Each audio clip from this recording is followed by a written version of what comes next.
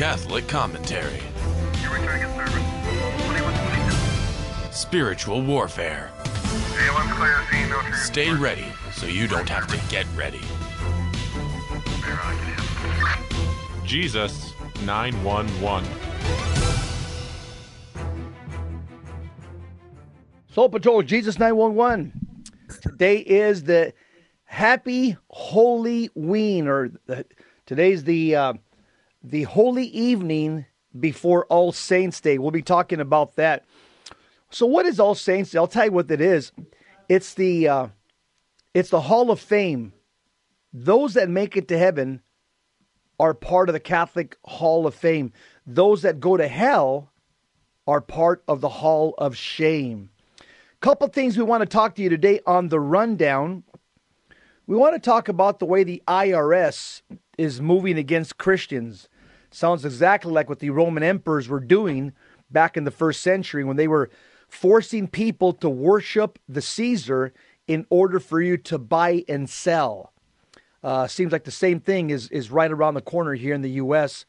We're also going to talk about good news. Students who overturned this biological sex madness over in Pennsylvania. We'll talk about that. And then we're going to talk about Halloween, how to approach Halloween. And as St. Paul says in 1 Corinthians 12:31, he says, "Let me show you a more excellent way." That's what we're going to show you today, a more excellent way for a Catholic to celebrate this day. Paul, a lot to talk about today. Yes. Looking forward to getting into it. Let's jump right into it. The IRS is moving against Christians. It doesn't surprise me, Paul. It seems like it's right now it's open season on Christianity, even more so under the Biden administration. It's worse than I've ever seen it in my life. And so why in the world does the Internal Revenue Service during the Barack Obama administration infamously targeted Christian and conservative groups, denying them tax status, so they had to withhold their comments about what was happening to the nation during that election year.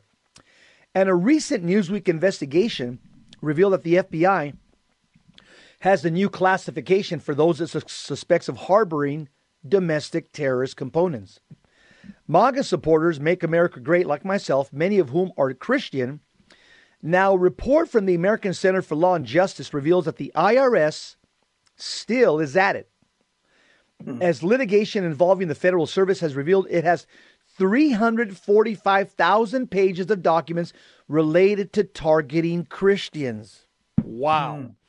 In fact, the litigation shows more than 56,000 pages of IRS documents relating to the Bible, 115,000 pages relating to the word Christian, 26,000 IRS pages relating to the Word of God, and 50,000 IRS documents relating to prayer.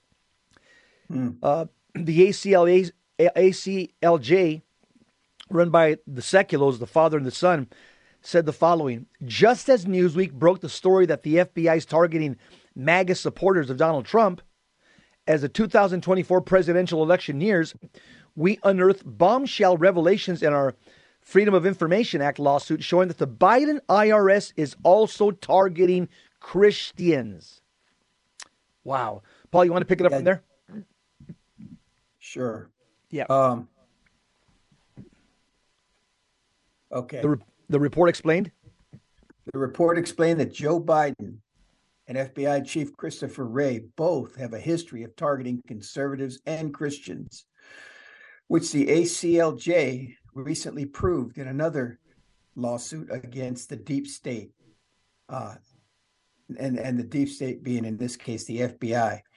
It has cited the Newsweek reporting confirmed the federal government believes that the threat of violence and major civil disturbances around the 2024 election is so great that it has quietly created a new category of extremists that it seeks to track and counter. Donald Trump's army of MAGA followers, the ACLJ reported, Such a report by Newsweek is uninspiring because the Biden administration's past transgressions of targeting political opposition.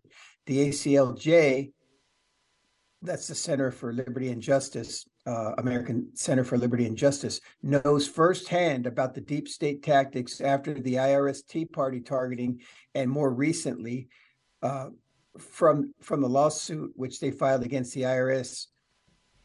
We found out the IRS was now targeting Christian groups, refusing to grant them tax-exempt status. I want to pause right here, and just read in this article. Yep. This is no surprise, Jess. No surprise at all. And dare I say, this isn't just the Biden administration. It happened under Lois Lerner with Barack Obama, if you remember that, when they were. Oh, yeah. Yeah. So this is really, I mean, when you really think about it, Christians, because of our we are social conservatives, right? So Yes. But we're not very tolerated amongst the rhino type Republicans either. Absolutely. And so in reality, this is the same old war that we're dealing with every day. This is light and darkness. This is good and evil, and so there is. It doesn't really, and people need to realize this, it really doesn't matter so much in the sense that the Republican Party is not going to save the United States. It's not going to save the world. Yeah. The only thing that's going to save us is Jesus Christ and him crucified. Yes? Absolutely. Yes. Yep. Yeah. So we need to, understand that, yes, while it's important to vote responsibly and to take a stand, when it comes to our civil responsibilities, the reality is those that live godly in Christ Jesus will suffer persecution. That will not change, because this is the spiritual aspect of it. When you live for God, when you choose to do right, this world, what does it say in the Psalms? They eat up my people like bread. And yep. And that's exactly what we see going on here. Yeah, absolutely. Go ahead and pick it up, Paul. Continue. Yeah. Because of its earlier confrontations with the IRS over the agency's discrimination against Christian groups, the ACLJ sought a long list of documents. We specifically asked for documents related to the Word of God, the Bible, Christian prayer, etc. The group said when the Biden administration refused to comply, a lawsuit was filed. And of course they're going to refuse, because darkness fears the light for fear that it'll be exposed. While the case still isn't resolved, the ACLJ said, we now know the IRS has 345,000 pages of documents related to targeting Christians, but the list of the terms involved and the sheer volume of documents are shocking. Regarding the term Word of God, the IRS has 26,000 pages of documents, and regarding prayer, the IRS has over 50,000 pages of documents. The organization wondered, why in the world does the IRS have 26,000 pages of documents related to the Word of God?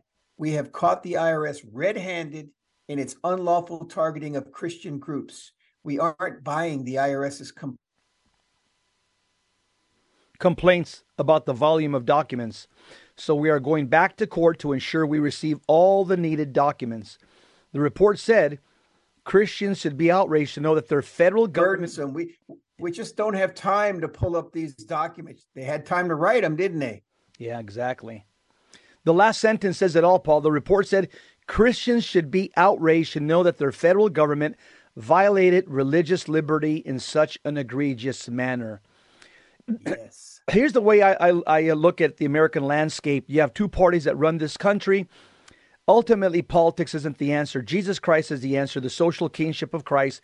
We just celebrated in the traditional calendar this Sunday at Holy Mass, the Christ the King. But you do have two parties. I would say that one party has fourth degree cancer, the Democrat Party. The other party has first stage cancer, the Republican Party. Yes. The Republican Party can be, somebody with first stage cancer can be rehabilitated with Catholic doctrine, Catholic chemotherapy, Catholic moral, social chemotherapy. The Democrat Party, stick a fork in it, they're cooked. There's nothing you can do to them. To prepare for the show, I went to the DNC.com, to their party platform, to see how many times they mention the word God. The DNC mentions the word God in their party platform 3 times. And every time they mention God, they use God's name as an adjective. 3 times it says God-given, God-given right, Yes. God-given potential, Right. God-given potential. The Republican Party in their RNC.com party platform mentions God 15 times. And every time God is mentioned in the Republican Party platform, he's mentioned as a noun, just like, Yes. God bless America, or one true God, or nature's A God. person. A person. Right. So the Republicans mention God in their documents as a person, like we do as Catholics. The Democrats mention God only 3 times in their documents, not as a person. They use the name God as an adjective, our God-given rights, our God-given potential. The Democrat Party, let's just be honest, they're the party that booed God. I mean, do I have to remind people of what happened September 5th, 2012, under Team Obama and Mayor Villaraigosa? They're the party, the delegates officially booed God out of the party platform. All right. Hey, we want to talk about some heroes up next on the rundown. How Pennsylvania students surprise the media by demanding restrooms divided by biological sex. We'll be right back.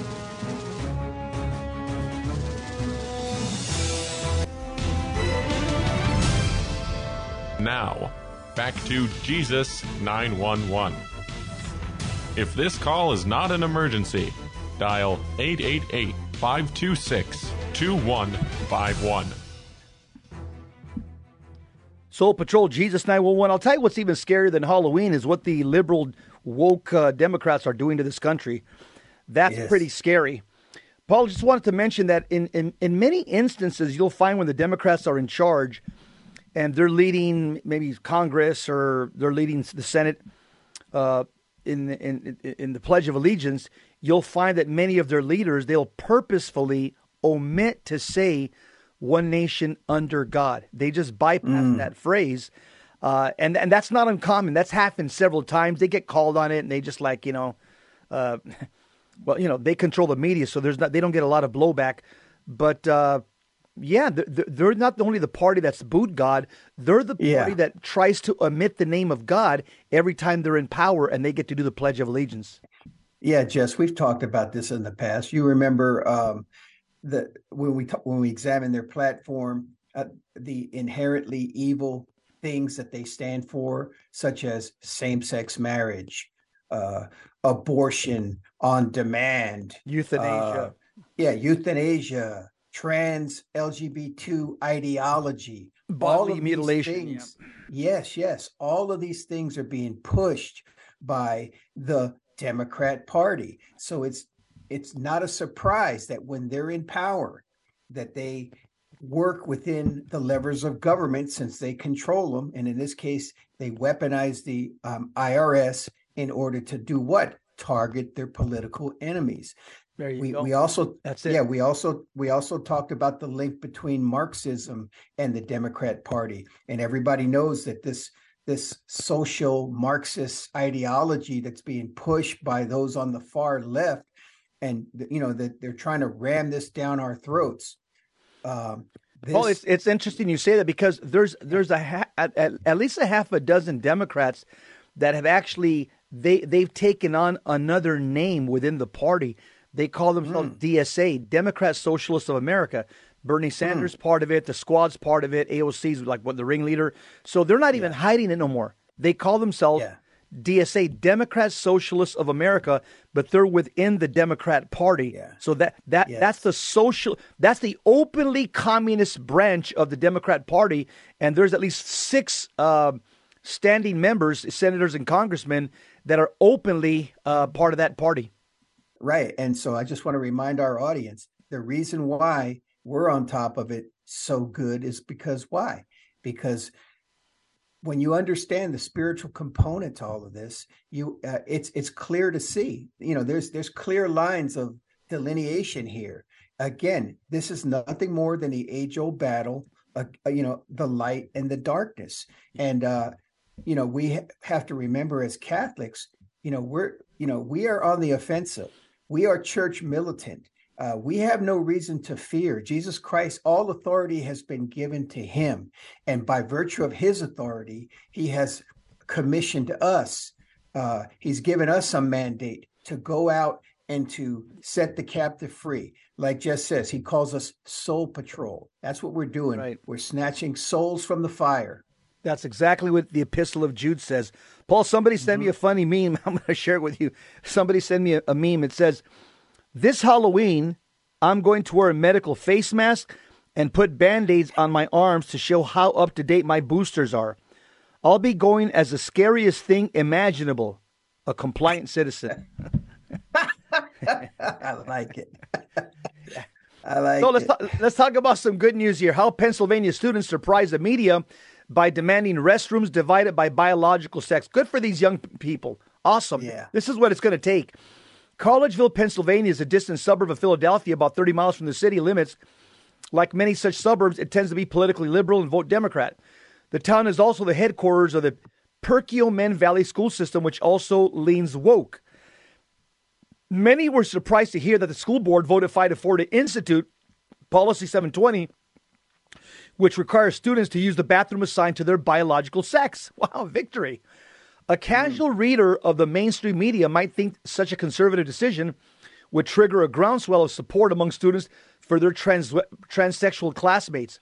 After all, the media narrative claims that transgender children undergo daily trauma because they can't use the school restrooms that meet their orientation. So immense is the trauma that some mental health experts predict that many of these children will elect to end their own lives. Thus, the media are happy to broadcast stories where students support their transsexual classmates. The controversy over biological sex over transgender bathrooms began in 2018 when the Perkiomen Valley District followed the liberal pro-transgender path. Superintendent Barbara Russell spoke to the current interpretation of Title IX of the Federal Elementary and Secondary Education Act, under which gender identification is a protected class. In other words, the district would allow biological men to use women's restrooms based purely on the person's identification. The superintendent continued, "This is our policy." Then, Tim Jagger's teenage daughter found a boy when she entered the girls' restroom. She complained to her father. Mr. Jagger relayed her concern to the board. A supportive board member proposed a new ruling limiting restroom use to one biological sex. However, on September 11, 2023, the school board signaled its agreement with the superintendent. They voted 5-4 against the proposal. Then, the Perkiomen Valley students surprised the media and the rest of the woke world. Contradicting the media narrative, these students borrowed a tactic from the leftist playbook and walked out of their classrooms to show support for biological sex-assigned bathrooms. Awesome. Good job. John Ott, a student who helped organize the walkout, takes a chivalric attitude towards the young women in his school. He said this quote. Chivalric, yes. Yeah. That's a Catholic word that came from the Middle Ages. That was a word that was used to describe the Crusaders, a volunteer army called the Holy League that fought against the Muslim invaders, the Ottoman Empire. That name came from medieval Catholicism. Catholic men were chivalric, which means somebody who is willing to fight for women and fight for children and fight for those that can't defend themselves. That's what chivalry means. It's a Catholic word. Yeah. So, go ahead, Paul. No, I was going to say it's a good time to comment, just because this article, it speaks about a lot of truths here. Number one, this ideology that we know that is being pushed and imposed on our society, it violates natural law. Yeah. And so because it violates natural law, you see instances where people just say enough's enough and they actually do the right thing. Because why? again, this is something that appeals to natural law and common sense. But the reason why we're in this situation to begin with, and a lot of people, won't understand this, but if you study history and you look at history, you understand that Jesus Christ has, what did he say? All authority has been given unto me. And that includes authority over the state, and that includes authority over the church. And the church has always taught that, that's why, when you look in Catholic history, which Paul? basically. Did we lose him? I can't hear him. You can't hear me? Okay, now I can hear you. You got back. You're back. Go ahead. I don't know what you guys. We lost you for 10 seconds. Okay, so going back to understanding what the Catholic Church did in history is there was never any separation of church and state. They were combined. And why? Because the state worked together with the church in order to help man realize his end, which was heaven. And so when you when you basically disconnect the church from the state, then you have the state making unjust laws. Those unjust laws that we see, include same-sex marriage, include allowing children to pick their gender and mutilate themselves.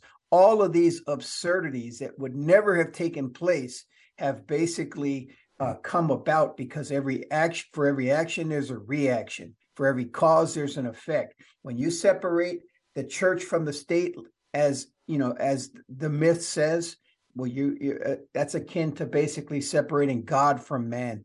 Yeah, and that's a Masonic principle that was taught by and implemented by the Freemasons at the start of this country, the separation of church and state. Yes. It's not a Catholic principle. The Catholic principle is that the church is a supernatural institution. The state is a natural institution.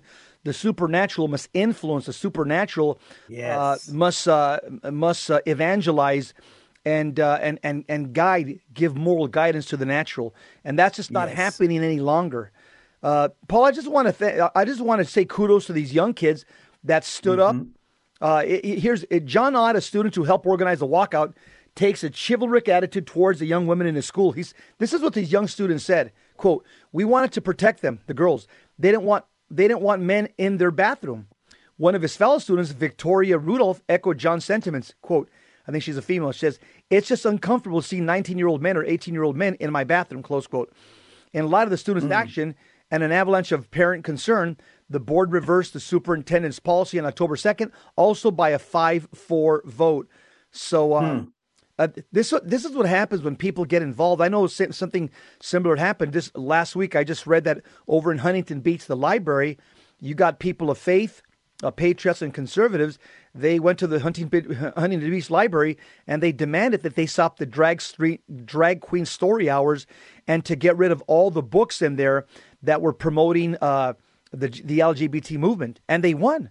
Huntington Beach got rid of everything, stopped the drag queen. Same thing happened this week in the San Fernando Library. I know a lot about that library. I spent a lot of hours in that library growing up.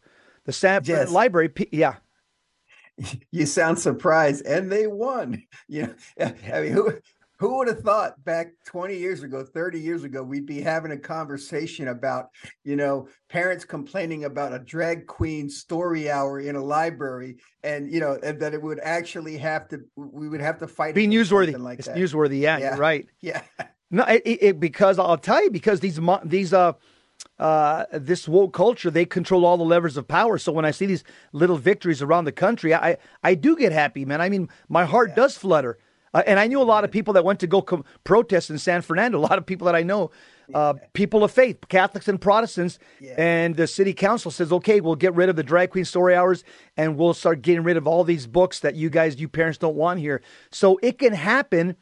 And all these parents are doing, they're not pushing Christianity or saying you got to have the Bible in every library in every different translation. No, they're just saying get rid of this literature that promotes immodesty, that promotes profanity and promotes indecency.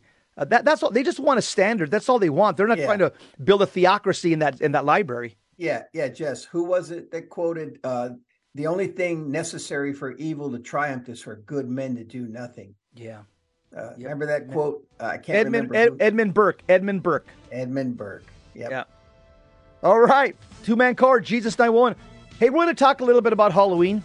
I'll give you some quotes from Pope Benedict, some of the exorcists in recent times, what they've said about Halloween. And then I'll give you my take on how we should approach this day. We'll be back.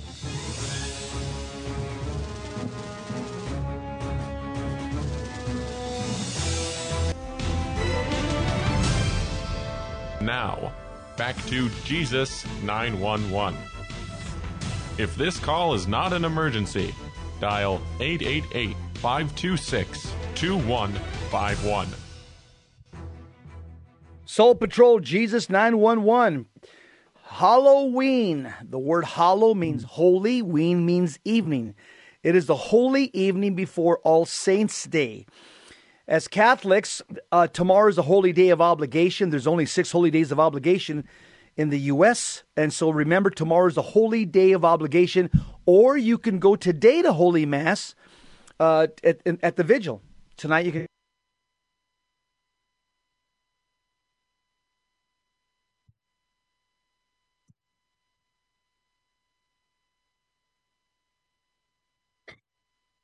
Okay, so we're talking about Halloween. I'd like to start by reading an article. We lost Jess. We'll get him back. The Catholic Roots of Halloween, the Vigil of All Saints' Day. Although Halloween has been embraced by the secular world, its foundations are firmly rooted in Catholic tradition. A lot of people don't know that. Dr. Malcolm Brown of the Alcuin Institute for Catholic Culture explains the significance of All Hallows Eve. This is an article written by Mr. Christopher Wells. In the modern world, and especially in English-speaking countries, Halloween has become one of the most important holidays of the year, with millions of children and adults dressing up as their favorite heroes, superstars, ghouls, and goblins. While some people have connected Halloween to earlier pagan celebrations of the New Year, Halloween actually has significant Catholic roots. The name itself comes from All Hallows Eve, that is, the Vigil of All Saints' Day, when Catholics remember those who have gone before us to enter our heavenly home. Immediately afterwards, on November 2nd, the Church commemorates all the faithful departed still detained in purgatory and prayers and suffrage for them. The memory of those who have gone before us naturally leads to thoughts of mortality, and the liturgical focus of the end times during this period of the Church year adds to the atmosphere of gloom.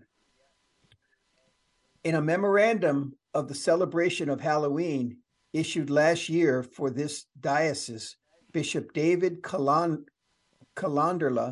of Tulsa, Oklahoma, stresses the importance of maintaining the Catholic meaning and purpose of all holy days, especially those which have been adopted and adapted by the culture around us.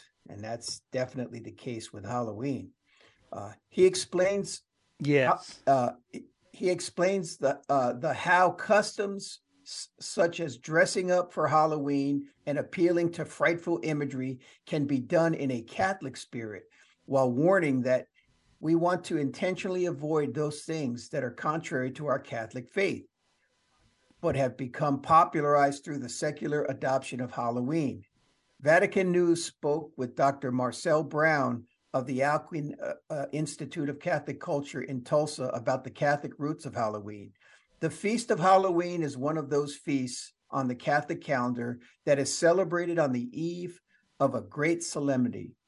He said, Dr. Brown explained that the word Halloween refers to the Feast of All Saints.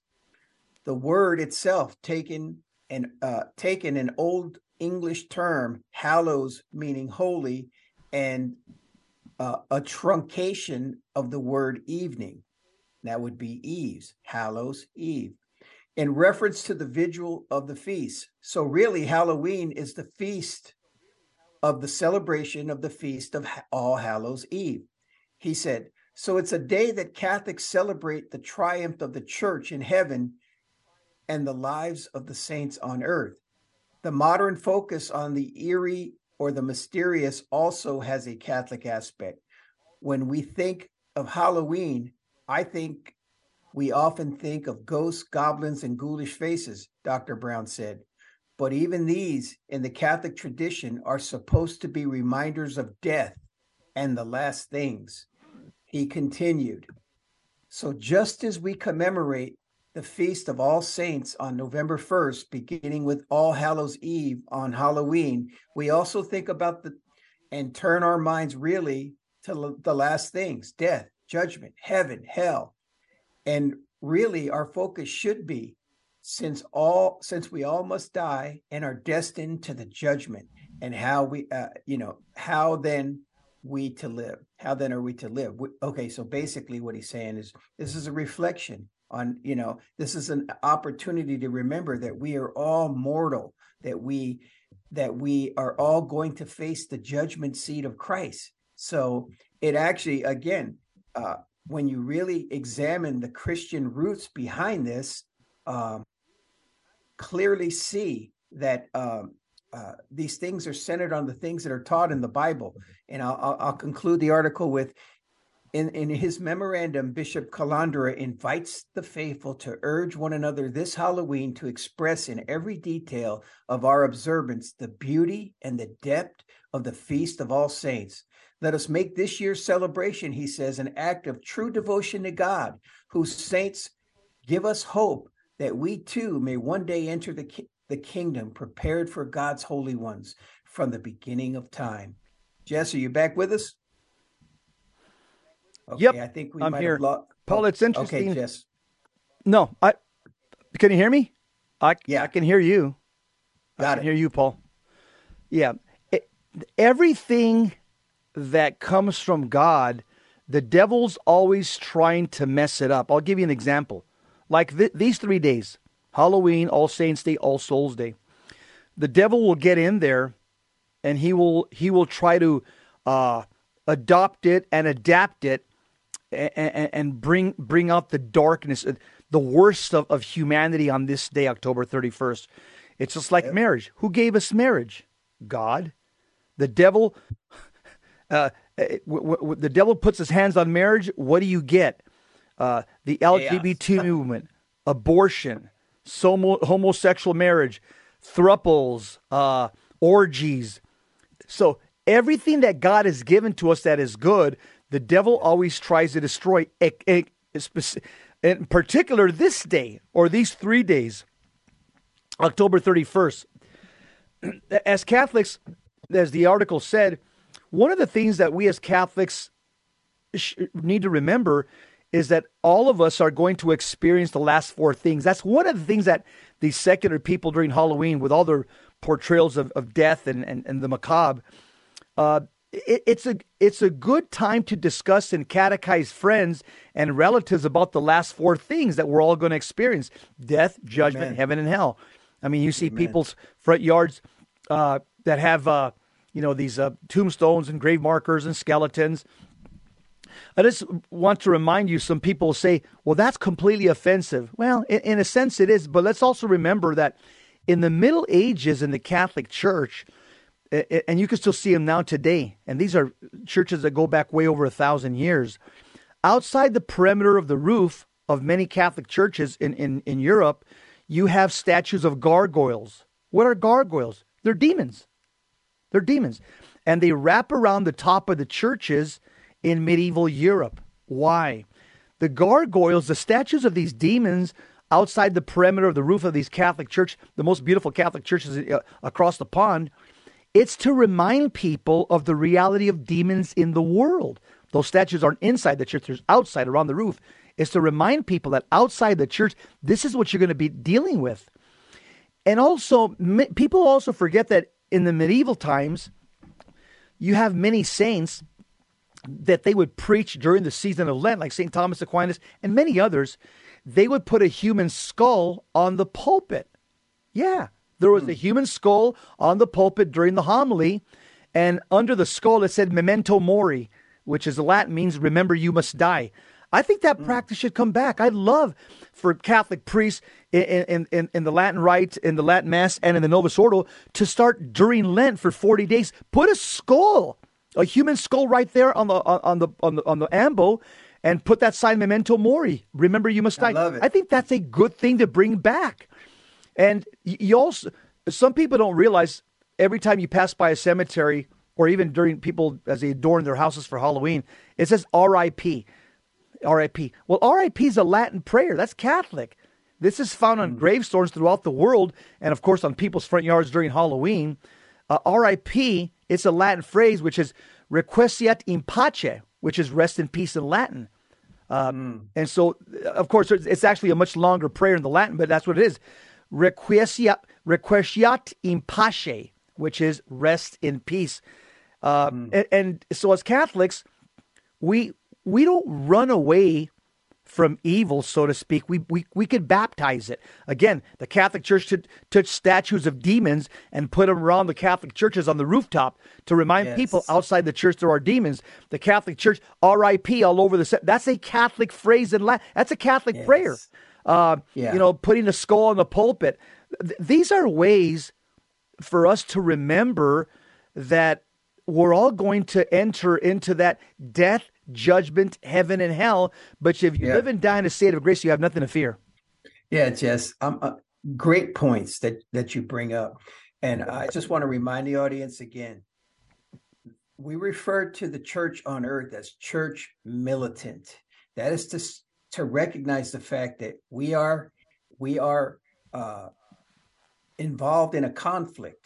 While we're here on earth, there's a conflict going on, and it is literally a conflict between good and evil, between light and darkness.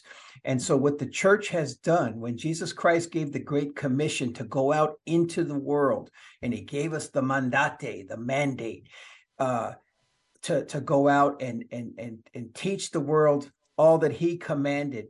The world was a pagan world back then, Jess. The world was in darkness. And it was when the light that came into the world, according to the Gospel of John, that the darkness could not overcome it. That light is Jesus Christ, and he has given us, according to the Gospel of John, it is the light of every man, the light that lightens every man. And so now Hold that thought, Paul. Hold that thought. Jesus 911, stick around. We'll be right back. Don't go anywhere.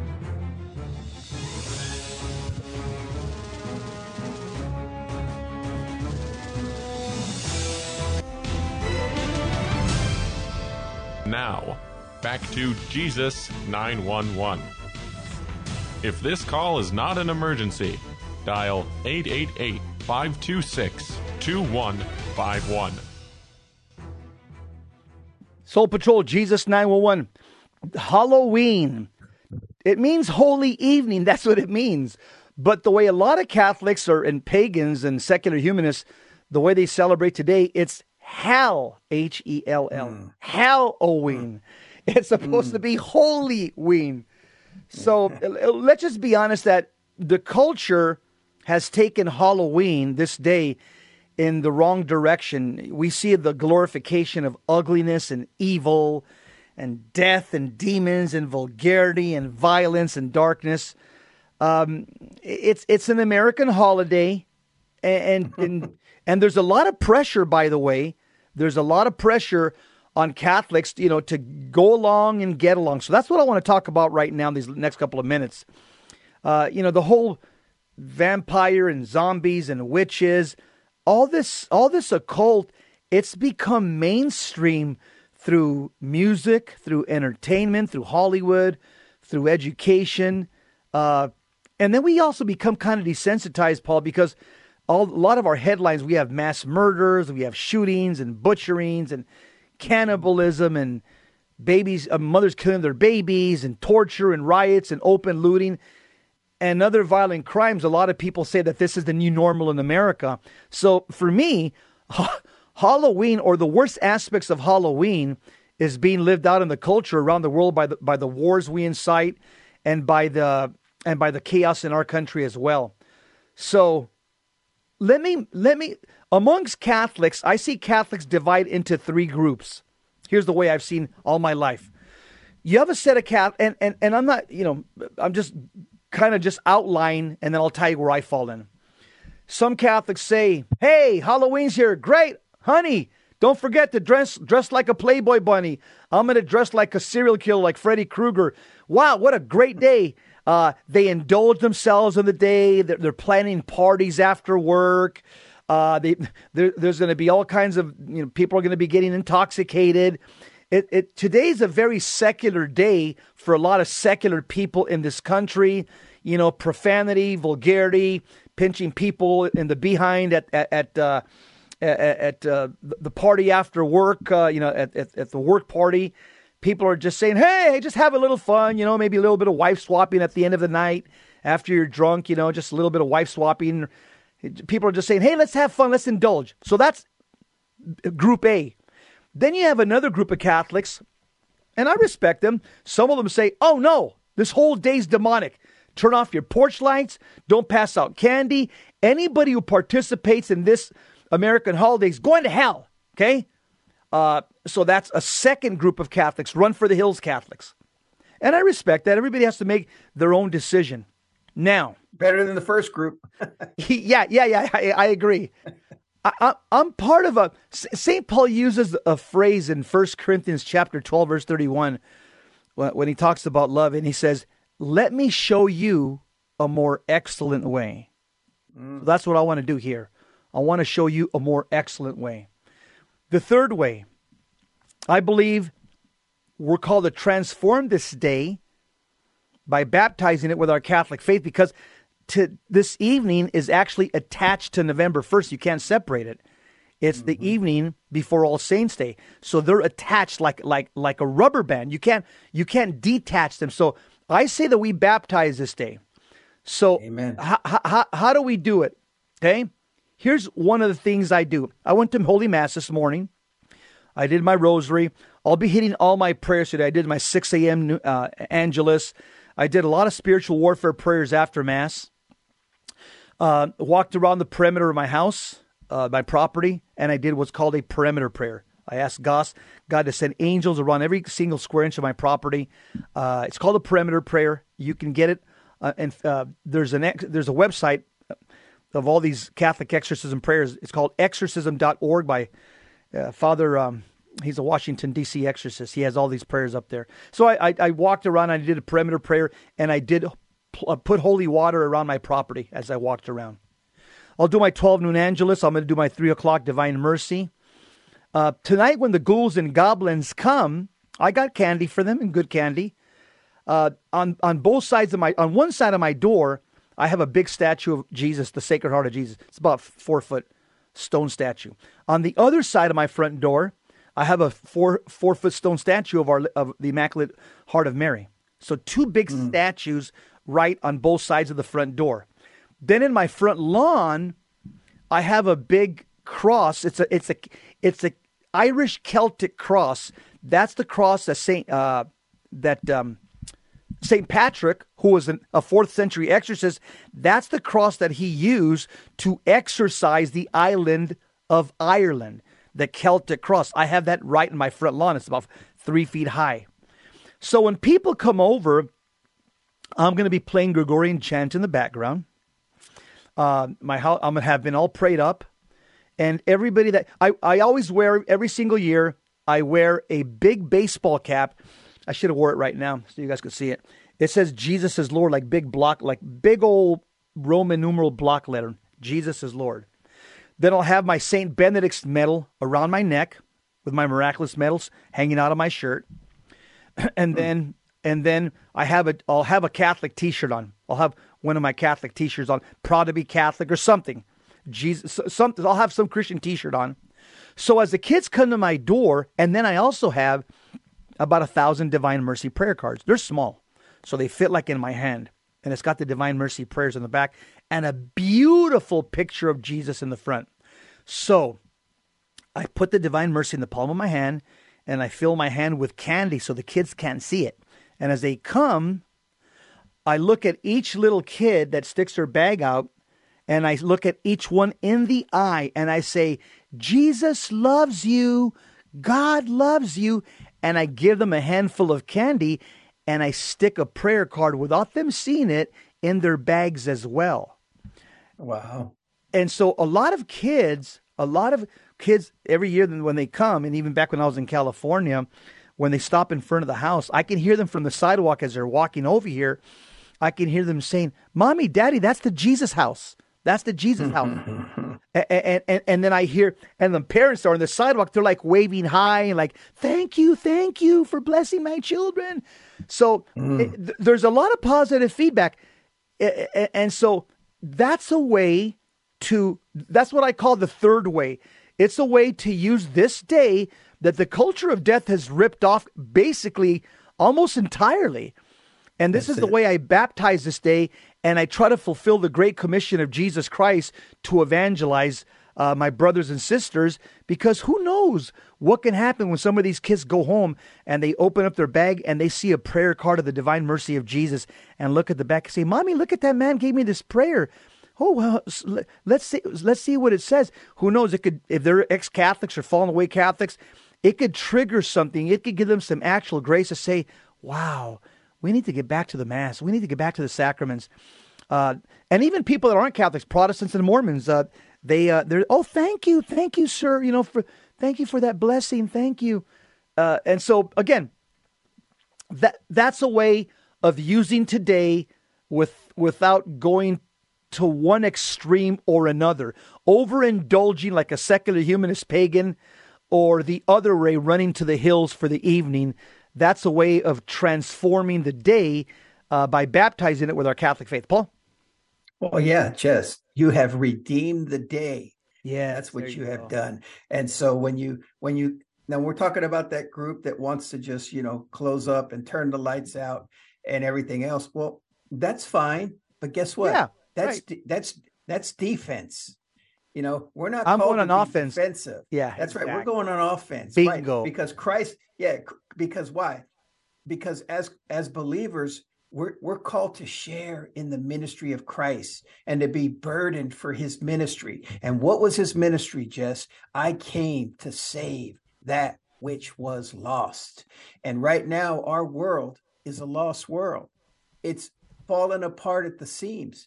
And as you know, Jess, the new covenant in the blood of our Lord himself is attached with blessing for those that when we obey the covenant, we receive incredible blessing from God.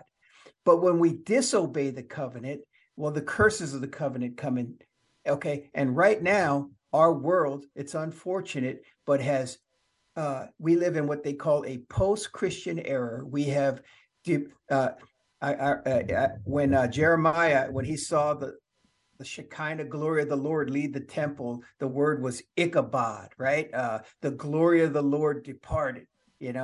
That's what he saw. Well, the glory days for the church on this earth, right now, we're not doing too well. Okay. Mm-hmm. But that can all change, because what does God tell us? If my people who are called by my name, Jess, if will turn from their wicked ways, Jess, will humble themselves and pray, that's when God is going to heal us. That's when he's going to bless us.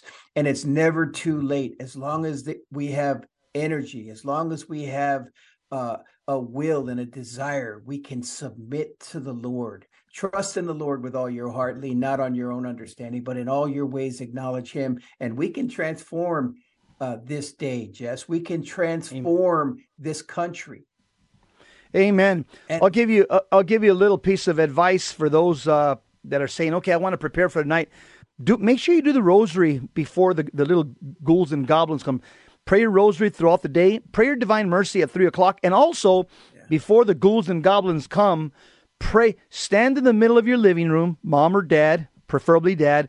Pray Psalm 91. Psalm 91 is the oldest exorcism prayer in Judeo-Christianity. That prayer was used 1,000 years before by Solomon and David before the birth of our Lord and Savior Jesus Christ. And that prayer, Psalm 91, is still used by Catholic exorcists today because it's so ancient and so effective. So open up your Bible, make the sign of the cross, and say, I claim Psalm 91 over my entire family and my property. And then just say that prayer with faith and get ready for tonight. Get ready to evangelize. Yes. And Jess, I'm glad you emphasize the exorcism prayers, because why? You're putting the focus on the fact that really everything that we see going on, there's a connection between the natural world, the physical world, and the spiritual world. And that you recognize that we wrestle not with flesh and blood, and that in order to exercise victory and to have a certain amount of victory, you have to see this as a spiritual battle, and we have to fortify ourselves. Amen. And equip ourselves with spiritual weapons. You got it. Jesus 911, that's a wrap. EOW, end of watch, two-man car. Remember, evangelize or fossilize, and let's pray America great again. Remember, we're called to be great saints. Don't miss the opportunity. God bless you. See you next time. Keep the faith.